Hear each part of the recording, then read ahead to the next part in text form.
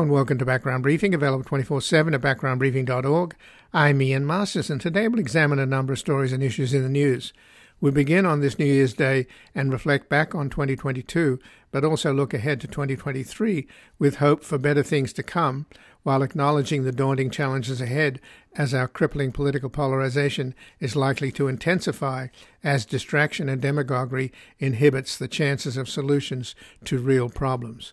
Joining us is Adele Stan, an independent journalist who is a longtime chronicler of the right wing in U.S. politics, a winner of the Hillman Prize in Opinion and Analysis Journalism. Her work has appeared in Mother Jones, The Nation, The American Prospect, as well as on the op-ed pages of the New York Times and the Los Angeles Times.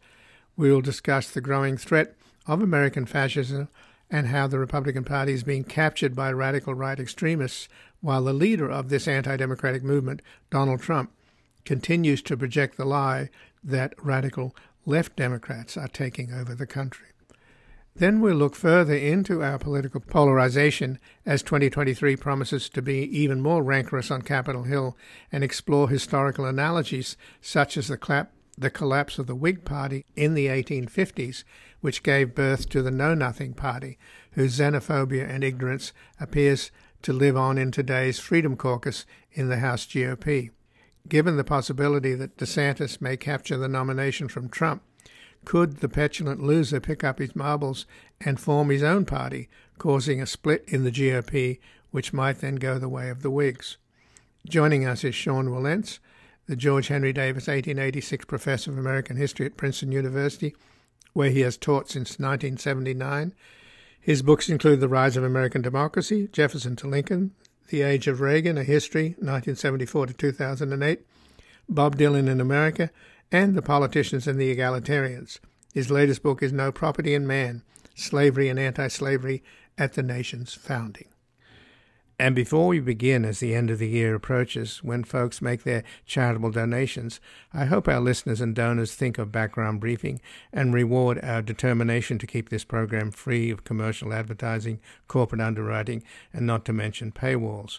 So if you're so inclined, please go to backgroundbriefing.org/donate or to our tax-exempt nonprofit foundation, publictruthmedia.org, where your donations, large and small, will enable us to keep offering Background Briefing free to the public. And I wish you and yours the happiest of holidays. And on this New Year's Day, we are joined by Adele Stan, an independent journalist who is a longtime chronicler of the right wing of U.S. politics, a winner of the Hillman Prize in Opinion and Analysis Journalism. Her work has appeared in Mother Jones, The Nation, The American Prospect, as well as on the op-ed pages of the New York Times and the Los Angeles Times. Welcome to Background Briefing, Adele Stan. Great to be with you, Ian. Well, Happy New Year. Happy New Year to you. And I guess the words that would, to some extent, sum up 2022 are gaslighting, how George Orwell came back with a vengeance in Russia, where 1984 is now the number one bestseller in Russia. It's also a year where billionaires got richer while millions died. What would you add to the list of characterizing 2022 before we get into what we think, we hope, think, fear 2023 will be? Well, Ian, I do think that the issue, this is more of an ancillary problem that needs to be solved, but the news media have really been hollowed out, both on the progressive side and the mainstream side, and that is truly dangerous at a time when fascism is clearly on the rise. Gaslighting, I was really surprised to see that as the word of the year, because for me it was like the word of the year in 2016, right? I mean, that's when the word really started to get used with the whole initial Trump campaign, and how he just would state things and people accepted them as true. So gaslighting, I think that's been going on a long time. And I do believe that if media, especially mainstream media, were required to read some basic text on, the role of the U.S. right in American politics, because what we get from mainstream media in terms of covering U.S. politics is the same old framework used to cover U.S. politics in the before times, right? Before Trump. And that, you mean that on the one hand, the other hand, that yes, kind of binary that, notion? but beyond the binary, Ian, just know that the idea that this is something new, that we constantly kind of find that in the U.S. media. This is something that sprung up in 2016 when you look at, groups like the Proud Boys, or you look at Oath Keepers. So this is something that sprung up in 2012. Well, yes, that one group, that's true. But they're part of a long continuum of similar organizations. And they have infrastructure built, and we just don't even know what that infrastructure is because we don't have mainstream media who have more resources than the pathetic, by pathetic, I don't mean not trying, I mean the poor state of progressive media in terms of resources and infighting and all of that. Well, I'm not sure how powerful the right is, but they disproportionately get more attention, and I don't know whether that's the problem of the left. That, one of the disparities is that, people like Trump and the crazies in the Congress keep referring to radical left Democrats. Well, how many radical left Democrats are there? My God, you could count them on one hand, and you'd probably be exaggerating. But there are clearly radical right Republicans led by Trump and, God knows what most of the House of Representatives are on the Republican side.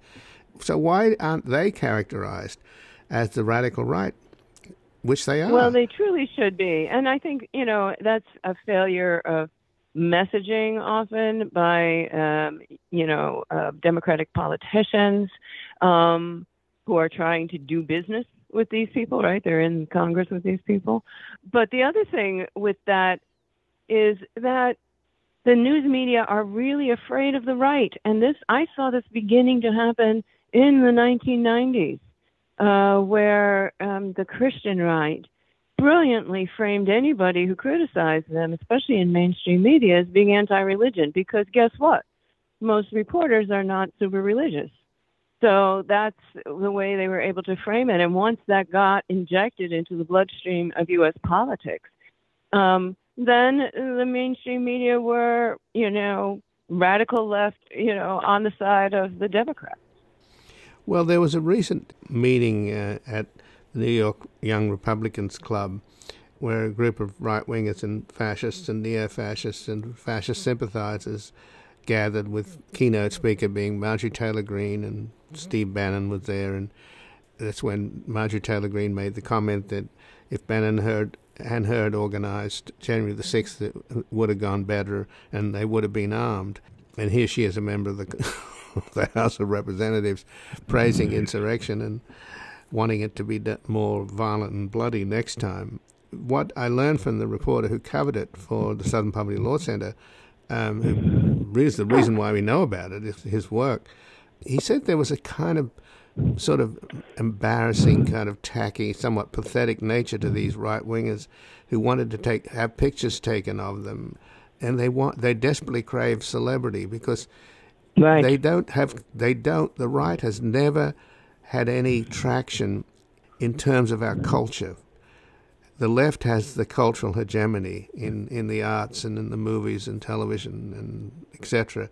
And I think it drives them crazy. So I just don't understand why they can't be more marginalized. I mean, it's true, we got a right-wing troll like Elon Musk, who's now the second richest man in the world, buying a major media platform to propagate his views. He paid $44 billion just to own the libs.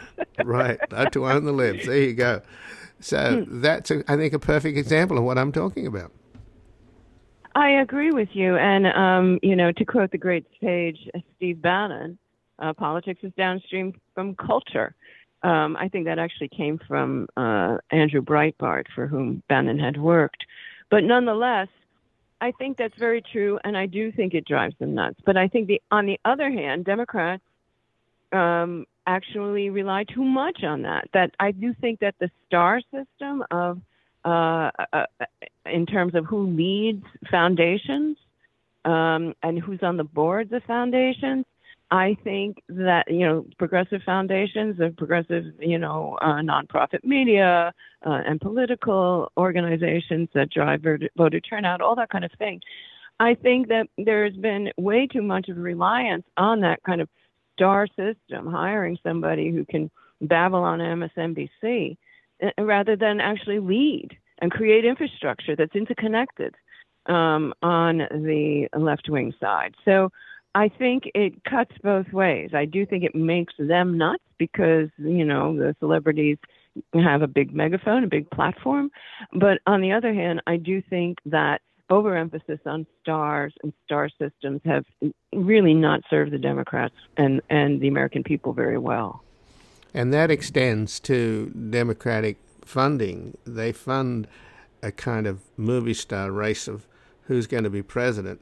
And that's where they throw most of their money, but they don't put their money in local races and building a bench. And now you have a situation where if Joe Biden, after this said over the Christmas break, he and Jill will decide whether he's going to run again. So if he decides he's not running again, where's the Democratic bench? Indeed. Where are those people? Who are those people? It's very hard to know right now because we just don't know who is sitting on their hands, right? Waiting for the Biden announcement.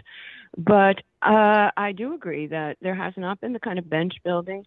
And you got to remember that celebrity thrives on big media attention, right?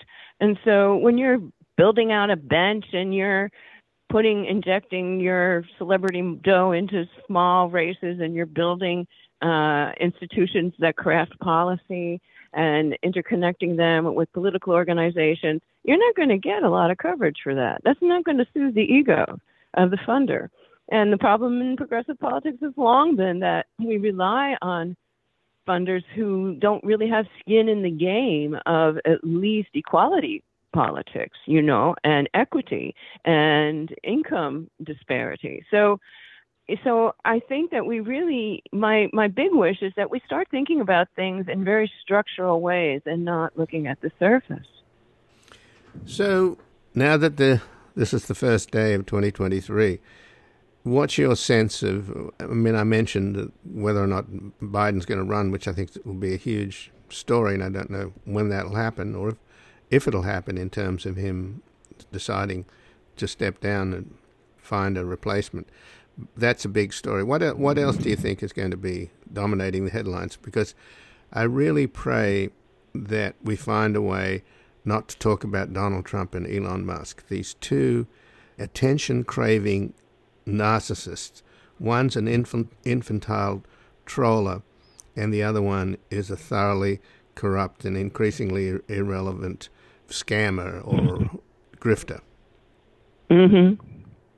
So let's start with that. Can we find a way to ignore these attention-seeking narcissists?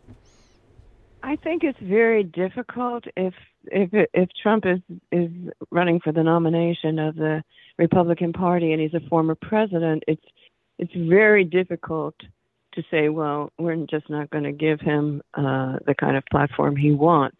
And what happens is it gets amplified in social media. So even if you do a respectable job of covering Trump, and I think some of this also, Ian, has to do with the beat journalism system where, basically reporters can find themselves not quite co-opted, but very much, in the weeds with their own candidate at the expense of any context, the candidate that they're covering, not necessarily that they're voting for, but they're covering.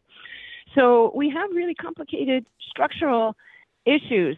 But going forward, so I don't know that we can really, pull the plug on amplifying them. I just really don't know that that's feasible. But what I do hope is that the Oath Keepers, who are on trial as we speak, will be convicted of seditious conspiracy. It's, I believe, 4 members of the Oath Keepers. It might be more. And the Proud Boys, too. Oh, that's what I meant. I'm sorry. No worries. The Oath Keepers yeah, but No, there are can more of I? them on trial too, but the Proud Boys are on trial as well. Yeah, but let me 3, 2, 1. I mean, for the immediate future, I'm really hoping that the Proud Boys who are on trial, even as we speak, are convicted of seditious conspiracy. But I also hope that the messengers who are against fascism, whether they're Democrats or just concerned citizens or, moms against guns or whatever, that I really, really hope that somebody explains to the American people what sedition is and what qualifies as seditious conspiracy, because I think that, these terms are very mystifying to people. And we have not, for all of our being adept at culture, we have not done a good job at explaining these things. So in terms of fascism and dealing with the roots of it, in the sense that you have to try and figure out what attracts people to, I mean, you could not find a more ridiculous example of a leader than Donald Trump. I mean, he really makes Mussolini look good. He's such a clown and so pathetic and such a psychological wreck and such a massive incompetent and a total fraud. And on top of that, a criminal and possibly a traitor. I mean, and completely malevolent in all things. Completely malevolent. I mean, just a horrible man and a sad man, because there's no love in his life. The only love affair he has is with himself. So how did this guy become president? One, but two, what led a lot of white working class men and others to support him, and some of them will support him to the death. So that's what I wonder about. And the interviews I've done over the years have sort of suggested, that people are feeling marginalized somehow. They think the elites are looking down on them. They're confused. They're worried about white replacement. There's all these theories out there. So what's the antidote? In other words, nipping this thing in the bud. As I say, I think its bark is worse than its bite, but it's still... we dodged a bullet in the midterms in terms of the fascists taking over the election machinery, but they haven't gone away. Indeed, they have not gone away. And I believe that, I don't know precisely what the antidote is. I mean, you have to, my sense, going back to, covering the religious right and the Tea Party and everything that led up to, January 6th, where I was on the grounds of the Capitol and all of that, I think that it's not simply that they feel marginalized and demeaned by the elites. It's that they were raised with the notion that regardless how much they suffered, they were still above a couple of categories of people. And now, as people in those categories, particularly people of color and Black people, indeed, then the resentments just begin to fester and fester and fester. And then it's easy to come up with phantasmagorical scenario by which these people have been, have had their place in the world taken away from them, their own agency taken away from them, all of that. I mean, I don't know how we could ever get it through, but if we had a social, I hate to say safety net, but, kind of a social policy in which everybody had skin in the game. I mean, we see this in Scandinavia. It's kept them more peaceful domestically than us, although they've had some, kind of one-off terrors in terms of terrorist actors. However, when everybody, from the richest to the poorest, get the stipend for XYZ, or is part of a public health system, then you don't have this kind of, separation of, oh, you're on this side of the poverty line by a few bucks and you get this, and you're not, so you don't. Or the characterization of poverty as being Black when we know that it's, in the United States, the majority of poor people are white. So I think that I'm sorry to be such a nerd, I feel like I should have gone to school for engineering, Ian, because It's all about infrastructure. It's all about building systems.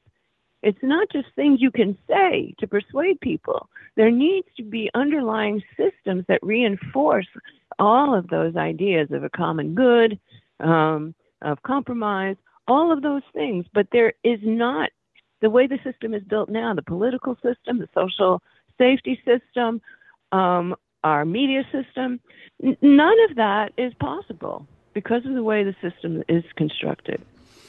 Well, that leads me to the questions or the observation of alienation from our politics and from our democracy. And that's on both the left and the right. And the further you go on the left and the right fringes, the more alienated people are. And I think that has a lot to do with, I think there is a simple solution, and you've hinted at it with the Scandinavians, is, social democracy. If the people understood that you vote for politicians who in turn become good stewards of your tax money and provide you with social services and government services, and if they don't, you vote them out. And to some extent, that still works in a lot of countries, and even in France, which we often decry. But you notice every time anybody tries to take away any social program in France, the people take to the street by in the millions. They surely do. Yeah, with their yellow jackets, etc. So why don't we have that understanding? Because we're toyed with and distracted by the plutocracy with racial issues and guns and abortion and all these extraneous things, which are social issues, not political issues. And yet our politics are dominated by them, I think, for cynical reasons. I think that's very true. But I also believe that, I think that your point is taken, that, we need to have the buy-in.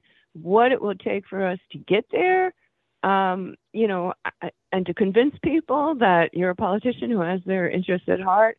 At this point, I think the reason why it's so difficult for us, I hate to be so repeating really a kind of a trope, but American individualism, for one, is definitely, it militates against the common good narrative.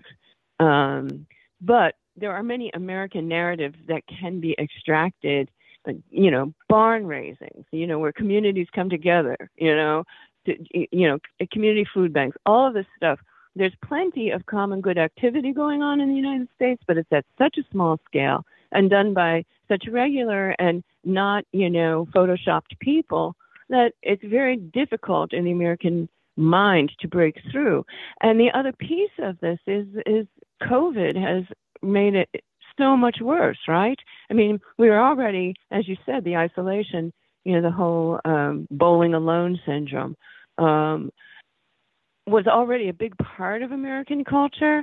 We have to remember our families kind of got busted apart. Our extended families got busted apart in the rise of the late Industrial Revolution, where people were sent all out to plants all over the country and all of that kind of thing. So we've always had that sort of thing, the push westward, all this. We've had a lot of things in our history that do break up communities and families. And then that gave rise to the myth of American individualism, with the emphasis, which comes, for the emphasis on individual rights that we find in our founding documents. So I think we've got to find some very good, very American stories that illustrate, the need to do this. And I hate to say, but we may need a celebrity voice to articulate that, given the structure, the current structure of our system. Right. That we all of us have a stake in this project, and you can take it even further, I guess, from the national to the global. We're all in lifeboat Earth together, and the sea is rising. So indeed. So let's not get too pessimistic here on this first day of 2023. What hope do you have? We've discussed to some extent the fears we have about American fascism, but what hope do you have? I do have hope on a few things. I mean, I do think, though, we're way behind the eight ball on climate change. I think the two recent COP meetings have elevated the discussion and really been more inclusive, though not inclusive enough, of the global south, people who are really suffering even worse results of climate change than we're seeing here.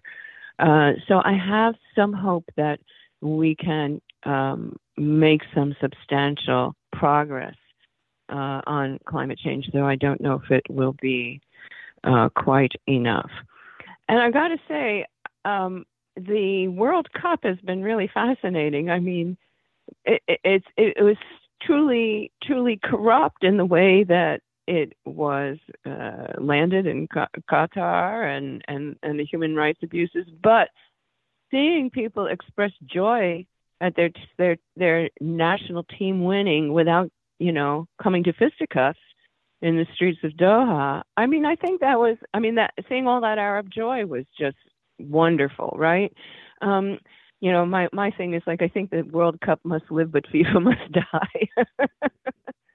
But, so I do have a hope that we can find ways to, and here I'm going to use an overused word, but to come together in spaces of joy and, to have some joy between cultures, whether it's at the domestic level, the international level, and, really, really understand that as rough a shape as the world is in, there is still joy to be had, and we need to do it with each other.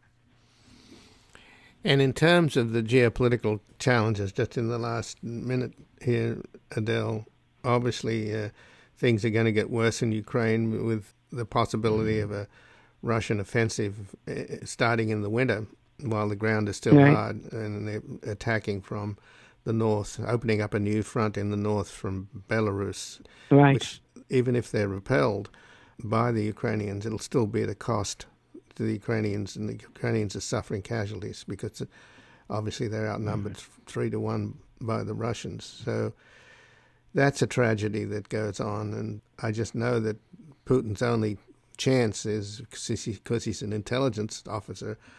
He's targeting the Republican right, and people like Tucker Carlson, according to U.S. intelligence, Tucker Carlson is a Russian agent, and he was told so by a Republican congressman on the Intelligence Committee. So how do we deal with that problem, which is, the idea that you've got a pro-Putin caucus in the Republican House? Yeah, I mean, I really don't exactly know of anything that can be done other than exposure. And it's going to take a lot of exposure and investigating to figure out some of how this is working. But we've already seen, and of course, Putin's been very crafty about the American far left, too. He's co-opted people like Matt Taibbi, and who used to be a leftist, I guess, Max Blumenthal and that crowd. Very, very anti-Ukraine, pro-Putin people. And so I think this is really going to be a big challenge. But I don't think we can wait until we have the absolute receipts on everyone. We need some serious messaging comparing things that Putin has said to things that these guys have said, and exposing who Putin is. I mean, a wish for 2023, I wish that Putin is no longer the head of Russia and he's replaced by a more benevolent leader. But given Russia's history, I'm not. It's a wish, maybe not super hopeful. Well, Adele, nevertheless, Happy New Year to you. I appreciate you joining us. Happy New Year to you. And it's been great to be with you, Ian. And again, I've been speaking with Adele Stan, an independent journalist who's a longtime chronicler of the right wing of U.S. politics, a winner of the Hillman Prize in Opinion and Analysis Journalism. Her work has appeared in Mother Jones, The Nation, The American Prospect, as well as on the op-ed pages of the New York Times and the Los Angeles Times. We're going to take a brief station break and back looking further into our political polarization as 2023 promises to be even more rancorous on Capitol Hill. Of your love's like the warmth from the sun, and this will be our year to the long time to come. let go of my hand, now the darkness has gone. This will be our year, took a long time to come. And I won't forget the way you helped me up when I was down. And I won't forget the way you said, darling, I love you. You gave me faith to go on. Now we're there, and we've only just begun. This will be our year, took a long time to come. Welcome back. I'm Ian Masters, and this is Background Briefing, available 24/7 at backgroundbriefing.org. And joining us on this New Year's Day is Sean Wilentz, the George Henry Davis 1886 Professor of American History at Princeton University, where he's taught since 1979. His books include The Rise of American Democracy, Jefferson to Lincoln, The Age of Reagan, A History, 1974 to 2008, Bob Dylan in America, and The Politicians and the Egalitarians. And his latest book is No Property in Man, Slavery and Anti-Slavery at the Nation's Founding. Welcome to Background Briefing, Sean Wilentz. Oh, great. Happy New Year, Ian. Great to be here. Well, thank you, and Happy New Year to you, Sean. And as we look ahead at 2023, is there anything you'd like to say about 2022, apart from good riddance? Well, no, it looked like it was going to be a lot worse than it turned out to be, in my view. You know, the midterm election, considering the fact that the Republicans captured the House, it was about as good an election outcome as I could have imagined. So, you know, it was a rough and rocky year in many ways, but a little bit of hope there at the end.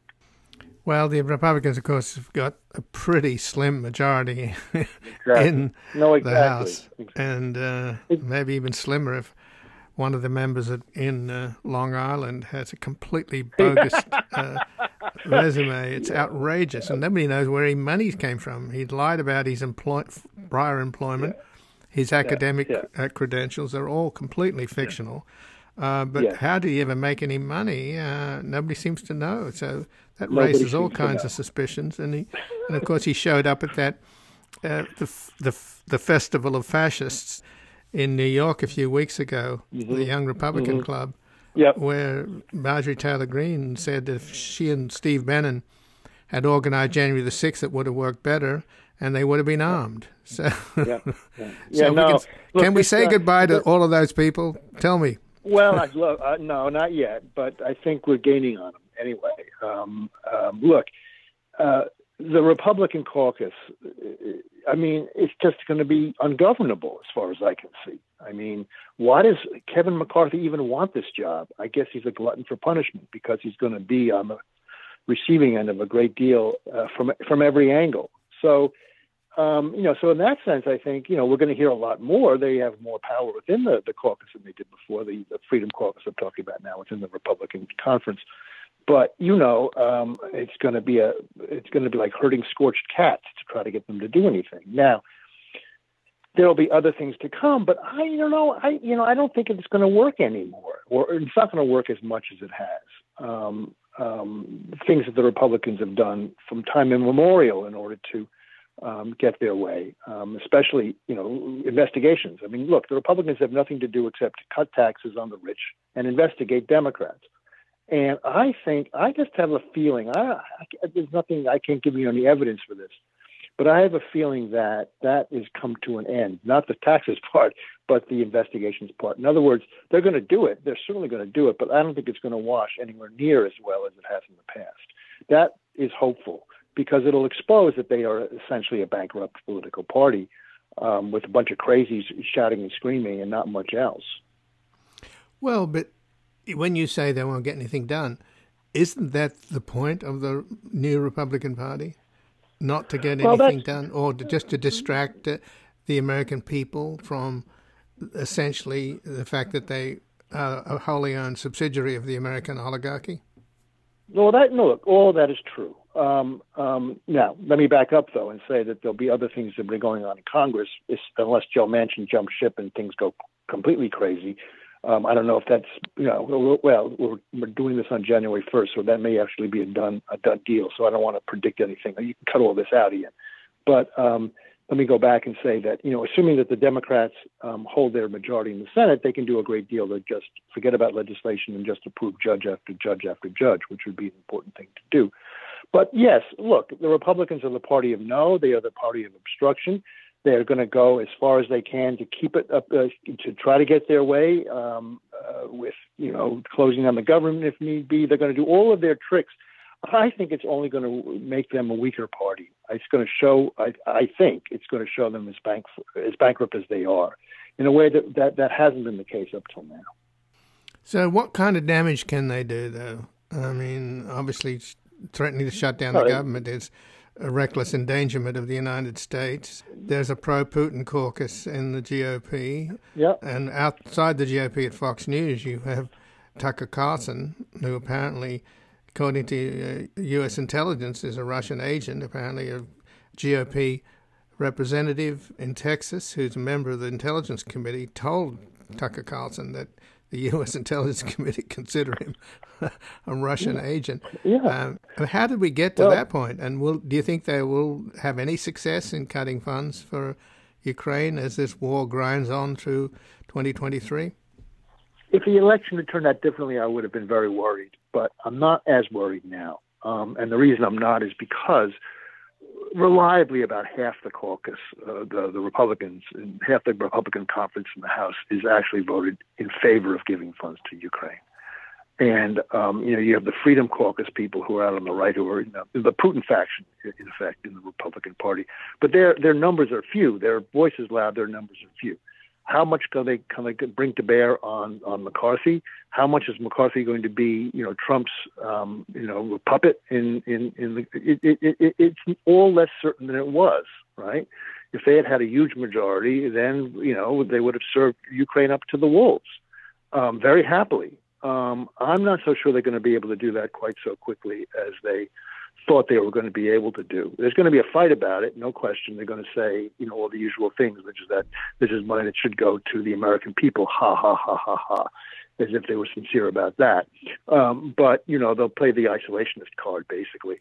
But I'm not sure it's going to work. Also, in the Ukraine business, I mean, so far, the idea of Ukraine fatigue has proven to be pretty thin. I mean, there's still a great deal of support for the resistance to Putin in Ukraine and for us, for that matter, elsewhere, but especially Ukraine. I don't get the sense that the American people are, getting tired of this war. I mean, we're all getting tired of it. You know what I'm saying? Tired of supporting the Ukrainians. I don't see it yet. It could happen, but I think to put it more concisely, I think that the Republicans will try to cut Ukraine to their political peril. And do you think, Sean Wilentz, that 2023 will be the year of the rise of Governor Ron DeSantis and the fall of Donald Trump? And if so, isn't that out of the frying pan into the fire? Isn't Ron DeSantis an even more dangerous right-wing sort of proto-fascist than Trump, who's kind of has no politics except self-aggrandizement? No, I don't think that DeSantis is as dangerous as Trump, because Trump truly is a man who was outside, who'd clearly, obviously, willingly undo the U.S. Constitution and has said so, right? I don't think DeSantis falls under that category. I think DeSantis is a run-of-the-mill, demagogic, right-wing Republican. We've seen them before. We're going to see them again. I don't see him as anything, outside of the realm of the American constitutional order the way that I see Trump. So it's not that I'm happy that DeSantis is going to be there, but, it's in a different order of business. Now, his politics, I'm not sure that, DeSantis is so great as the Republicans think he is. I mean, he's done well in Florida. But, he's basically a stunt man. I mean, all he ever does is pull stunts, sending, immigrants up to Martha's Vineyard for the summer or something like that. I mean, he pulls stunts. That's all he does. I think that, he can be very easily exposed as simply a stunt man. And, you really want the stuntman behind the wheel? What stuntmen do, as we know in the movies, they crash the car, right? So that's really what DeSantis is about. I think, yes, he will have his support. Yes, he could, get some, but I don't think he's anywhere near as strong a candidate as he looks like now to the Republicans as an alternative to Trump. He's also somewhat of a likable figure. I mean, people who I know who have hung around with him, he's not look, he's Trump without the shtick, okay? But the shtick is a lot of what Trump is.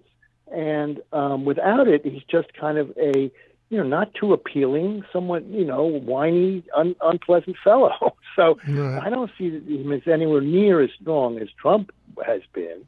And so it's the best of both possible worlds, I suppose, in that respect, because he's not got Trump's strength. And at the same time, he doesn't pose the kind of, the direct danger to American democracy that Trump does. So since we're talking on New Year's Day of 2023, the first day of 2023, what we can expect on the Democratic side in terms of what's the lead up to 2024, the next presidential election, is at some point soon, Joe Biden will tell us what he and Jill and the family discussed over the holidays about whether or not he should run again. And that is, for an historian, I mean, I'm sure you we can talk about what happened to Teddy Roosevelt after he'd won his second term.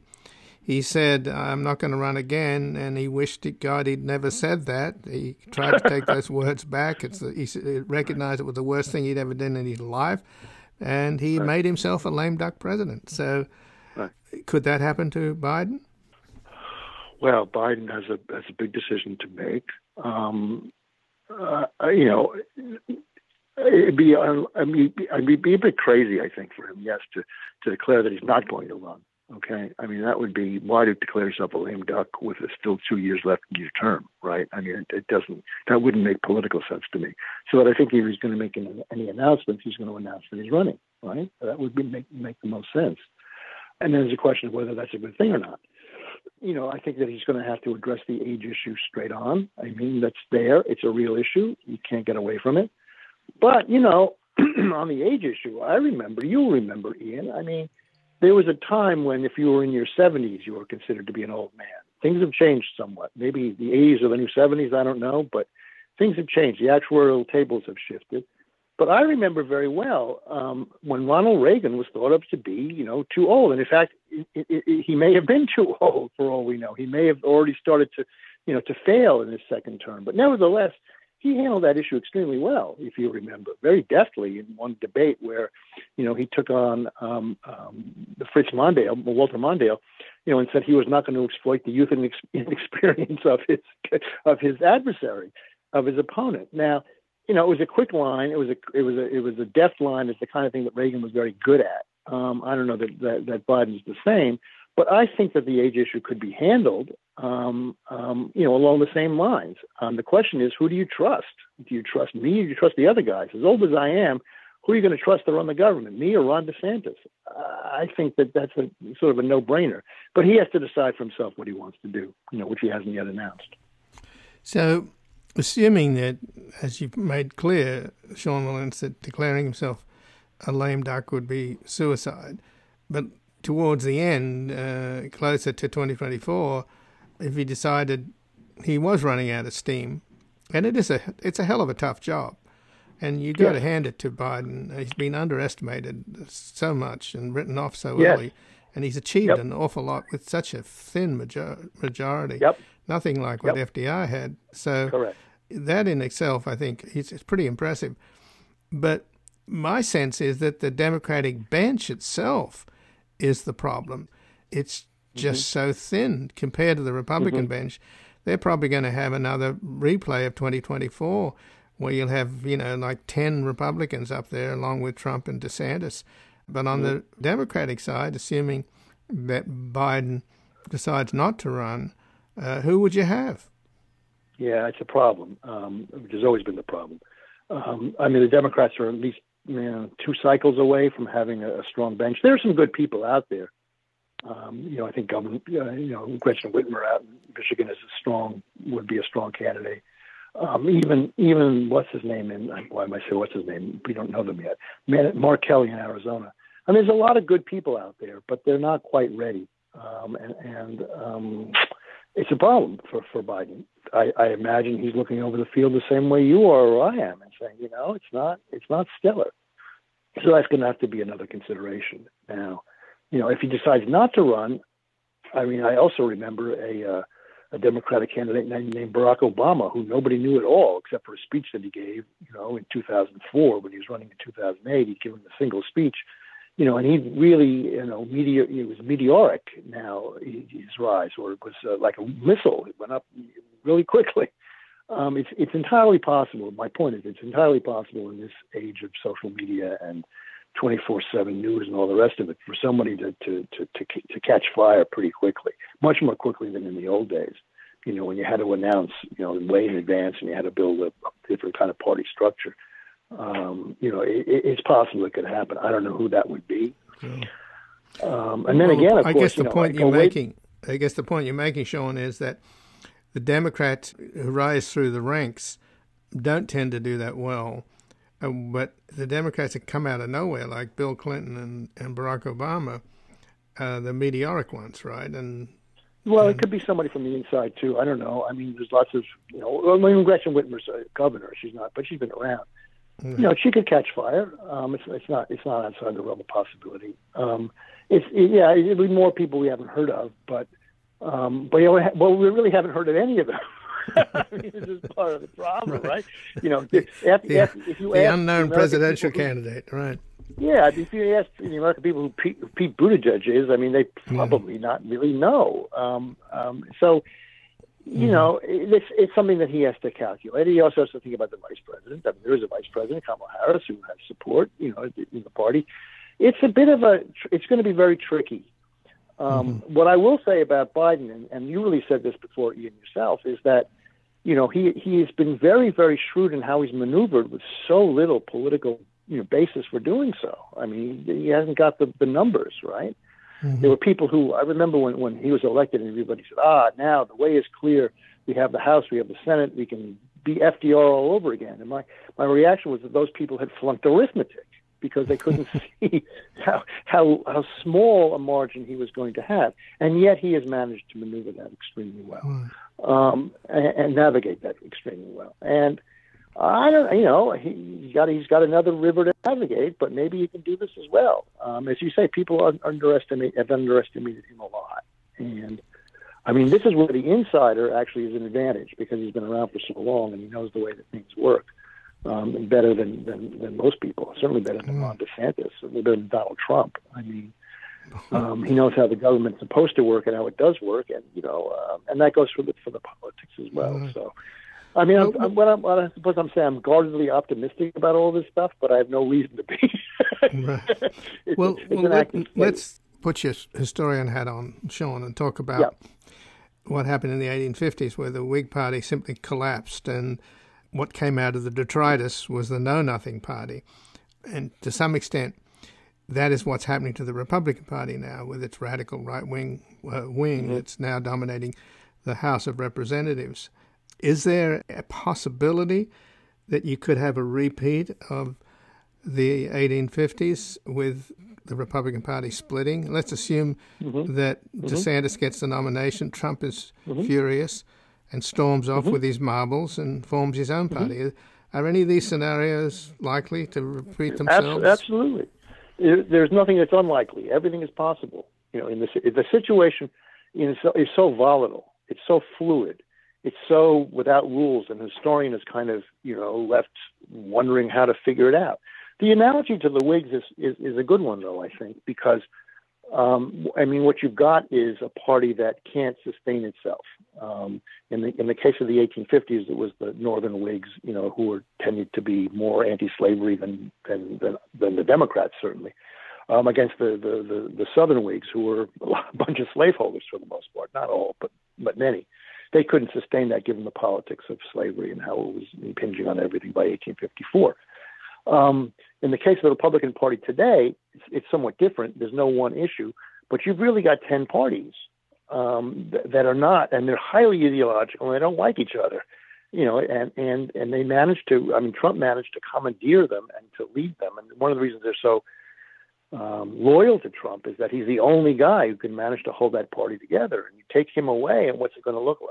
That's my first point, and it's not unlike the situation that the Whigs faced. The second, though, which is very different, is that Donald Trump is all about the grift, as far as I can see.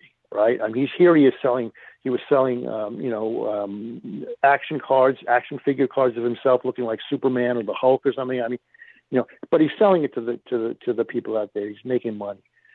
He might just go for third party just to keep the grift going.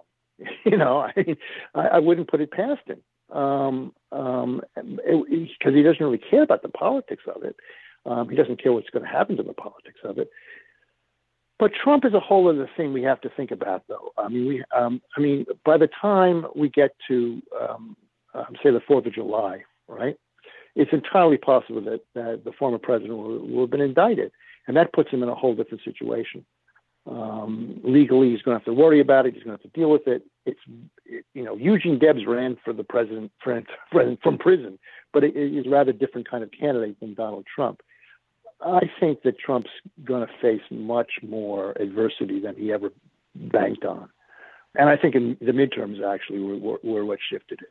The midterms plus the January 6th committee, which I think had a tremendous impact. So I don't see Trump as big a deal in all of this. No. Well, but do you think at the end of the day, given the extraordinary number of cases against him and the mounting evidence, do you think at the end of the day they could do a plea bargain with Trump where, rather than go to prison, we'll just accept the Section 3 of the 14th Amendment that you can't run again? Well, fine. I mean, I don't know what I don't. Trump is not known for cutting that kind of deal. He prefers to do it a different kind of way. He's always got to win, right? Right, but he's never been to prison, though. That's the point. This is an excellent point. I mean, look, we'll have to see how the Justice Department, see, there are all these variables, right? I mean, what is Merrick Garland going to do? Are they really going to go after him? I mean, then again, there is the woman in Georgia and there is the woman in New York, so he can get it from a number of different directions at the same time. But I think, and what I'm trying to say is that yes, Trump could go third party. I think Trump is much weaker now than he was before. And I think that scares the hell out of the Republican Party because they're trying to figure out where to go. And they look at Ron DeSantis, and is he going to be the guy? Well, I don't know that he stands up for everybody. I don't think he's Donald Trump, that's for sure. And I think that they're nervous now.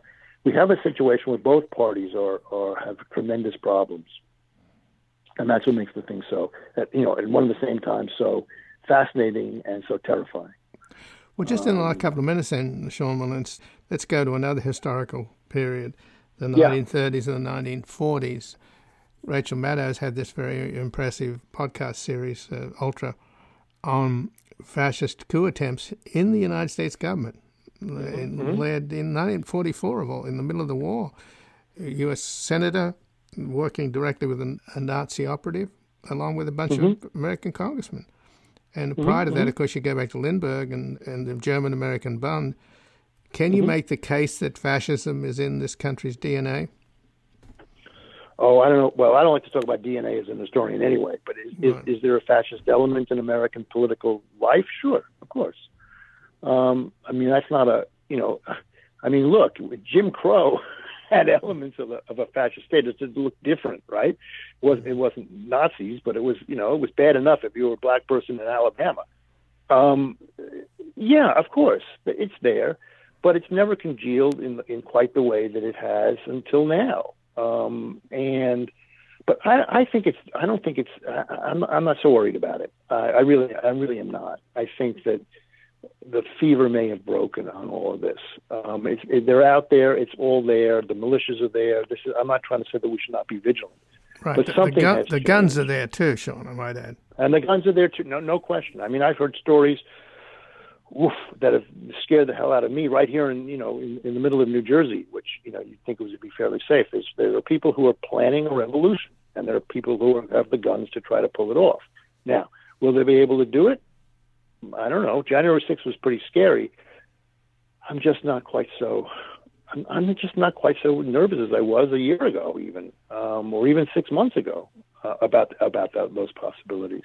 However, that doesn't mean that those people can't make American politics extremely ugly without necessarily having a fascist coup, right? And it has gone in a way that, in the old days you did have to have a fascist coup, right? I don't know that you need to.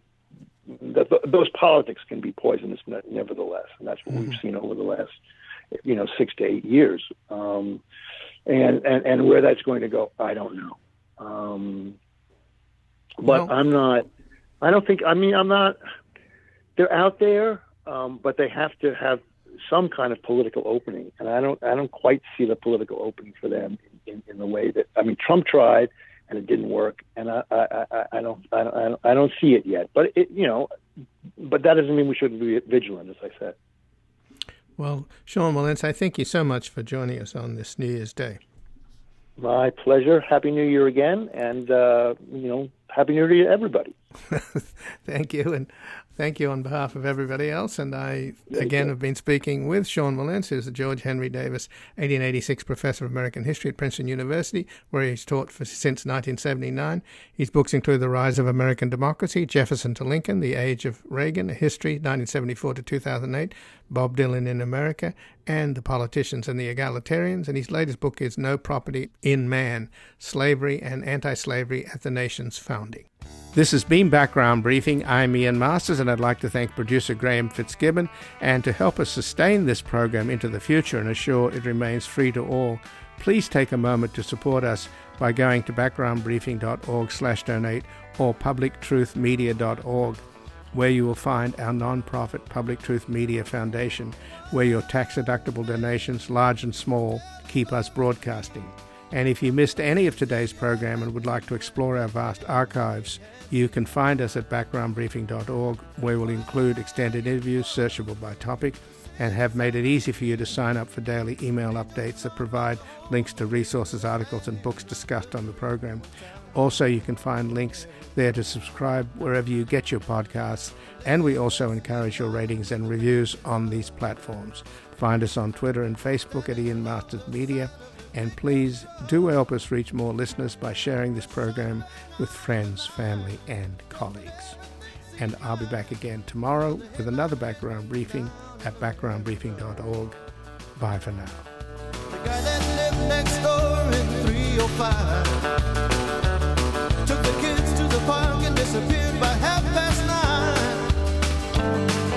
Who will ever know how much he loved them so? That dark night alone in America.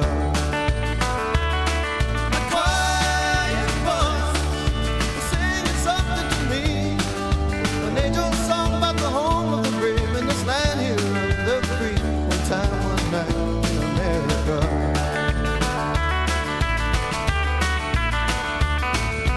Four small boys playing ball in the parking lot. A preacher, a teacher, and the other became a car. A car skidded into the rain, making the last little one to say, one more light goes out in America. A young girl tosses a coin in the wishing well. She hopes for a heaven while for her there's just this hell. She gave away her life to become somebody's wife. Another wish and